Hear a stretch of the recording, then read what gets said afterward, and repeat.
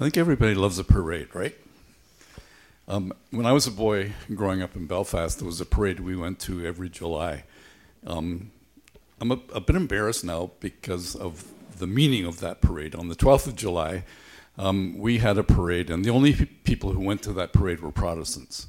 There was another parade at a different date, but the Protestant parade was one that loved to walk through the Catholic areas of Bethlehem, or sorry, not Bethlehem, Belfast. It's a different place completely. But I remember as a boy, there were two kinds of bands that I really loved. One was a flute band, and it's nice to hear one person play a flute, but when you have like 20 or 30 flute players coming around the corner, it's just kind of glorious. And that was surpassed only by the pipe band. If you hear one pipe, it's beautiful. If you hear like 30, 40 pipes, now what they say is the reason they march is to get away from the noise. There you go. That's a pipe band. I love pipe bands. I want to talk to you today about the war horse and the donkey. At this time in Jerusalem, Palm Sunday and then Holy Week, the population of Jerusalem basically grew from 40,000 to something like 200,000 because of the Passover feast that was going on. And there were two parades that converged in Jerusalem. The one parade was led by Pontius Pilate, and it was a parade that consisted of probably 600 war horses and hundreds of thousands of foot soldiers. So if you can imagine, one war horse is huge. And a lot of the history of humankind kind of focuses on these war horses, for thousands and thousands of years. And even today, if you drive through the States and some, historic cities, you'll see statues of war horses. And history is replete with the sound of stories about war horses. These war horses were led by Pontius Pilate, and he was the governor of Judea, of that region of Israel. And with these all war horses trailing behind him, and then the hundreds of thousands of foot soldiers, the reason that they were there was that it was a holiday. And they knew that during the Passover holiday, there could be trouble. So it's not unlike what we have seen recently where, the militia shows up or the police show up. Somebody has to go and see if everything is going to be peaceful or whether they ought to worry and whether they ought to arm themselves or protect themselves or the city. And so all of these great war horses with their riders, all of the foot soldiers would march in a resplendent way into Jerusalem.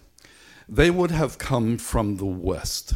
So all the way to the west coast from Jerusalem is a place called Caesarea Maritima, which was a great fortress built by Herod the Great. And they would march all the way across into Jerusalem from the west. And at the very same time, there was a small procession, a small parade that came from the north. And that parade is the one that Bethany told us about, where Jesus on a colt, the offspring of donkey, not even a full-grown donkey, but a young donkey, it comes down one horse with one rider, converging into the city from the north.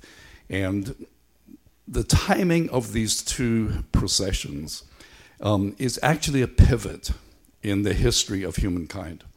What happened there in Jerusalem in the week to follow would change everything, not only for people of faith, not only for us, but for actually the whole way the world understood itself, the whole way that the world understood who was in charge and who was not in charge, and how they can relate to each other in those various categories of people.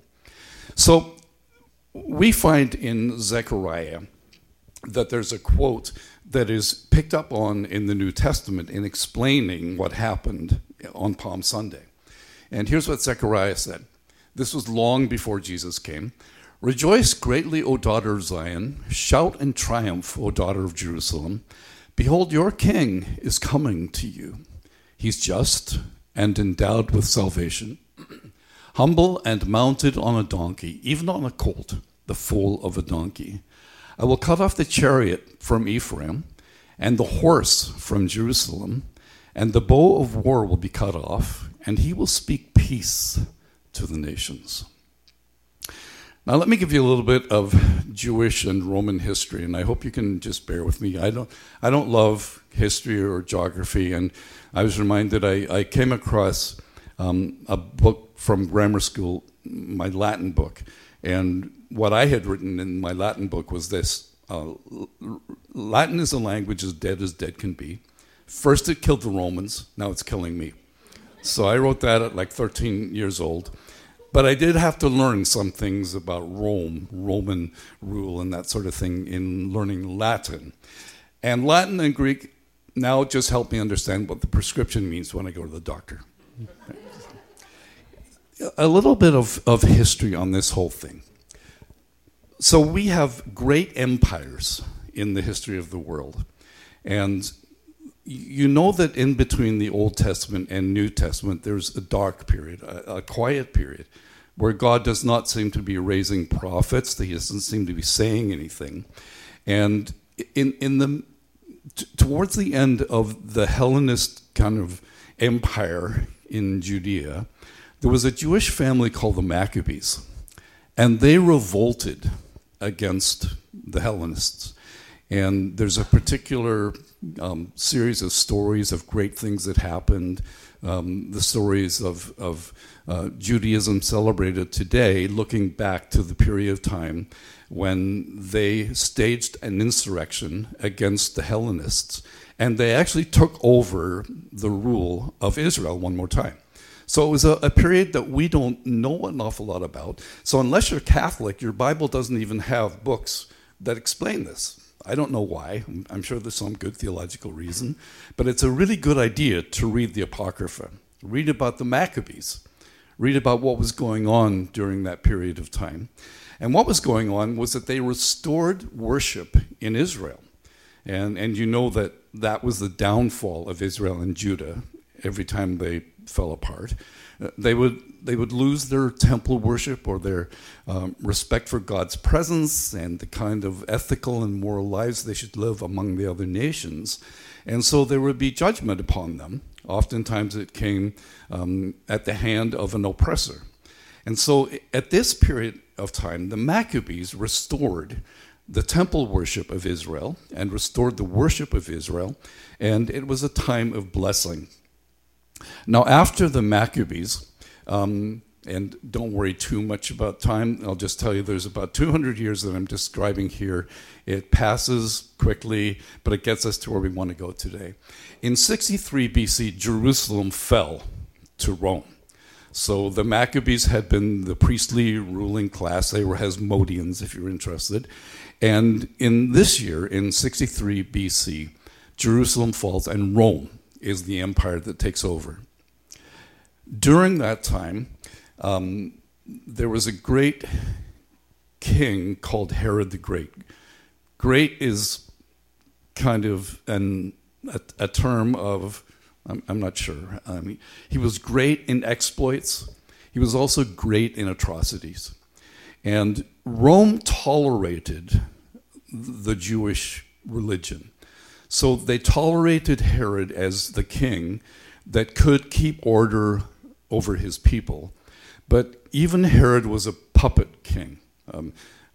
He was someone who was kind of kowtowing to the Romans all the time. He built a phenomenal temple and palace, and he was the one who built the great military outpost on the coast. He did incredible things, but he was a very, very wicked man, and he's the Herod that we read about as we get into the story of the infant Jesus and so on. After he died, the Judean region was divided into three among his sons. And once again, the Romans would tolerate these Jewish priestly leaders as long as they would keep their people quiet And there was always just this undercurrent of hatred and resentment against the Romans. And even the priests and governors that were endorsed by the Romans, the people resented and fought them and resisted against them. Archelaus was the son of Herod, who was given the region around Jerusalem. And so the two other sons were given other areas of Judea, and Archelaus was the one who was given the opportunity to reign in Jerusalem. However, he messed up, and the Romans had kind of had their fill with tolerating this Jewish religion. And so they appointed governors. So we're getting to where we need to get. Pontius Pilate was a governor under the Romans. And he was the one that kept military order, kept the people in control, and he was the one on this day, on Palm Sunday, led this great parade riding a war horse into Jerusalem. Now, as that entourage and great procession arrived, the people would have been filled with dread over what might happen.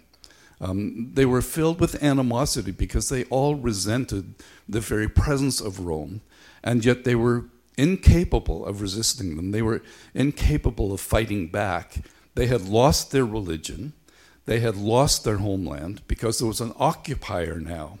And it just rushes forward to the Russian-Ukrainian situation, and you think, my goodness, the Romans were as violent as Putin. They were destructive. They would ride war horses over crowds of people. They would trod people down because the only thing that they cared about was the supremacy of Rome and the emperor worship that was part of Roman culture. So from the very beginning, Roman emperors were ascribed deity. You would not only respect the emperor, but you would worship the emperor as God.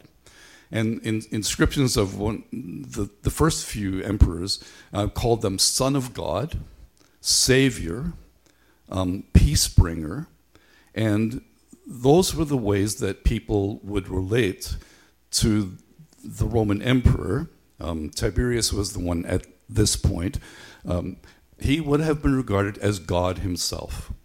And so the imperial empire was a religious system.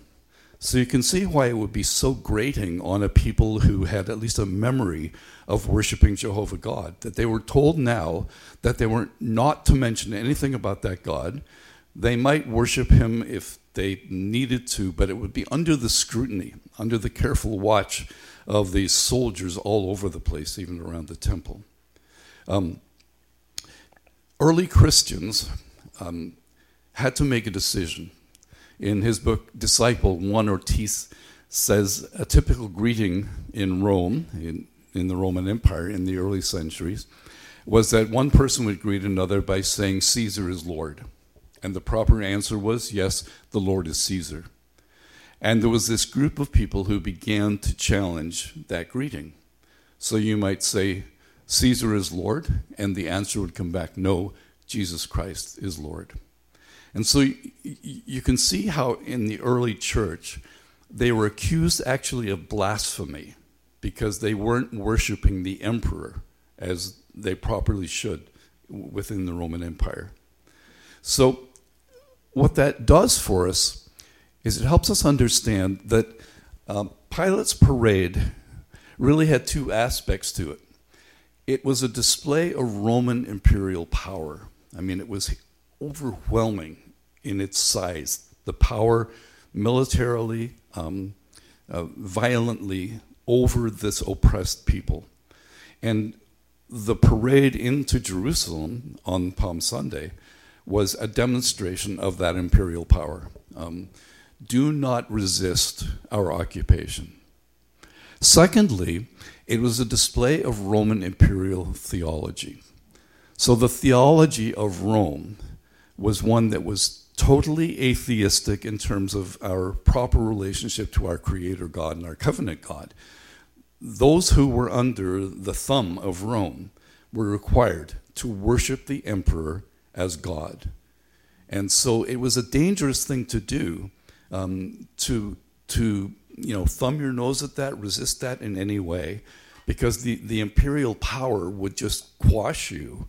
And the ideology of Rome was that the emperor was in fact from God. The first Roman emperor was believed to have been conceived by a god and then joined up with a goddess, and it was a god that was created, and that tradition then was passed on, emperor to emperor. 2 parades arrived that day, and I think understanding just the size of the Roman parade and all of the meaning that was associated with it, and Jerusalem being the focal point of it all, helps us see the juxtaposition as an incredible irony and an incredible comparison between what Roman citizens prided themselves in and what they believed in, and what Jesus came to claim, and what people who would follow Jesus would also believe. Jesus' parade proclaimed the kingdom of God. It was the pivot for human history, because all of the things that had happened in the Old Covenant, they all had to do with a nation of people trying to get themselves properly oriented to the true God. And then they should have been able to explain that, to demonstrate that to all the other nations. That was why they were specially called by God. And so when the Old Covenant failed, not because there was anything wrong with it, but there was something really wrong with the people of God. They had bad hearts, and they sinned, they complained, they messed up all the time. And God said, well, I'll do a new thing. And later in the prophets, we hear that God's going to give them new hearts to forgive their sins, and he's going to give his Spirit to them so that they can live as they ought to in a covenant relationship with him. When Jesus comes, he is coming to announce the kingdom of God that is going to be the enhanced, corrected, shifted, renewed, however you'd like to see it, relationship terms between God and people. And so what will that look like? Well, the only thing that has ever been known in terms of an empire is that they use power and oppression and cruelty and rank and wealth, and they impose their order on their citizens. So when Jesus arrives, he arrives ironically, but also very deliberately, on the least of a horse. I don't know what happened when the disciples went and found this tied up donkey. You can try to imagine. They show up and they start taking this donkey. The donkey's owners come out and say, what are you guys doing? The master needs it. And they go, oh, okay, you're good. And so they took the donkey. They took the colt of a donkey, and Jesus rode it. It would have been a ridiculous scene, actually, because they knew that at the other end of the city there were war horses, and there were soldiers, and there was armor, and there was splendor. And here's a peasant who is riding a colt with a bunch of peasants coming with him. And then however many there were that were gathered in this incredible display as they saw their opportunity, that maybe what the prophets had talked about, what they had expected, maybe it was going to happen, but could it be that a peasant riding a donkey is going to overthrow the Roman Empire? They believed it was. By the end of the week, they didn't believe it was. By the end of the week, instead of cheering him, they cried out, "Crucify him." But what was happening on the entry to Jerusalem was that Jesus was announcing the kingdom of God. And what a way to announce it. You know, it was like a political rally, but poorly organized. Like Bethany said, they didn't have the news out. They didn't send heralds out to say, behold, the kingdom's coming. The king is coming. Jesus simply and very intentionally came quietly and peacefully into a city that is the kingpin of the interaction between heaven and earth, between God and people. Jerusalem is the place to watch. It is still the place to watch. The future of our world is in Jerusalem. The events that are still to happen, that are predicted in the Bible, will happen in Jerusalem. It's a place of very intentional focus on the part of those who were followers of Jesus. So what was happening was that two parades were the collision of two realities. They were the collision of empire and kingdom. Pilate's procession proclaimed the power of empire. So we are left with the question that was before the inhabitants of Jerusalem, before the whole Roman Empire, before those who were the Galilean followers of this, unknown teacher, rabbi from an unknown place, from an unknown family. There's the empire presenting itself with all of its splendor, saying, "Come this way."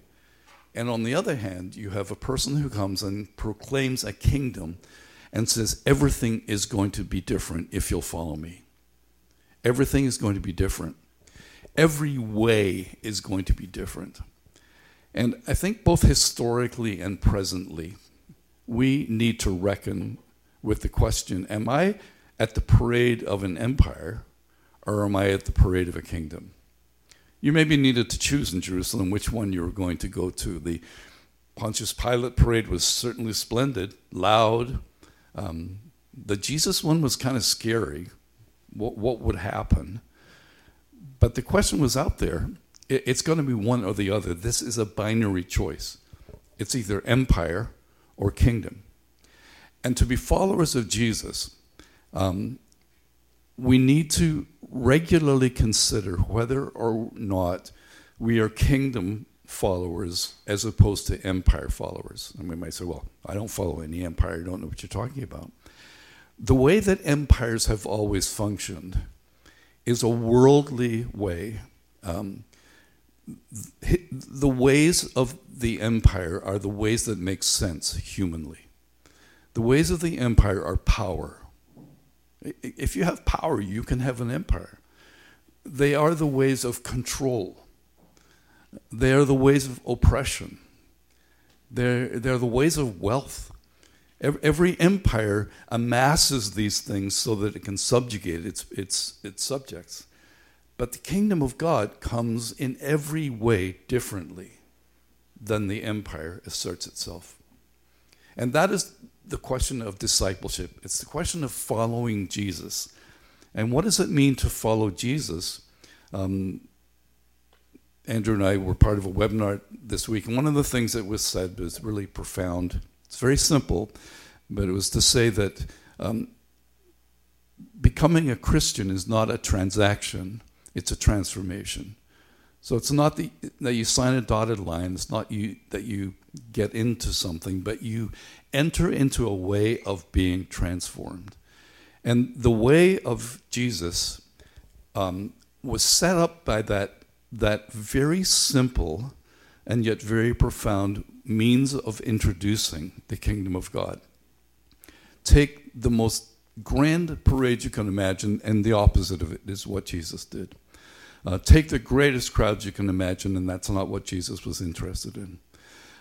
Take the greatest expectations, and Jesus already was being pretty clear that the way that his kingdom would come would be via his death. And that played out in that Holy Week, the incredible passion of Christ. But after the death, burial, and resurrection of Christ, and the birth of the church, we then find ourselves in a world-changing kind of a scenario. But it will be world-changing in the sense that every way the world thinks makes sense will not make sense to be a follower of Christ. What Jesus did in defeating death by death is the greatest irony of history. And yet it is the most powerful thing that has ever been enacted in history. So tomorrow and the day after and the day after, you're probably going to be faced with questions about whether we will go the route of an empire or the route of a kingdom. And it is a route, the route of the kingdom, that is in tune with the way God thinks, the way God acts, the way God plans, and it is rarely, if ever, in tune with the ways that make human sense to us. So when Jesus said, "Come and follow me," he didn't mean come and be subjects in my kingdom and palace. And that's what they thought. Remember when the mom came and said, "Could my boys sit at your right hand and left hand?" And Jesus said, "That's not the way it goes. In my kingdom, we don't organize that way." So everything seems to be topsy-turvy in the kingdom of God. It's actually right way up. So the things that have to do with rank and power and wealth and success, we need to hold them suspect and say, but is that the way of a king riding a donkey into the kingdom of an empire? Or is there a different way that we should function? Kathy Imus is going to come and read us a poem just to help us think of what we're talking about here. This is by Malcolm Guite, the infamous English poet. Guite. There you go. Sorry, hang on to that. Otherwise, can't see. If I'd known I was doing this, I would have worn lipstick. Sorry. I would too. So. I'll hold the mic. I got.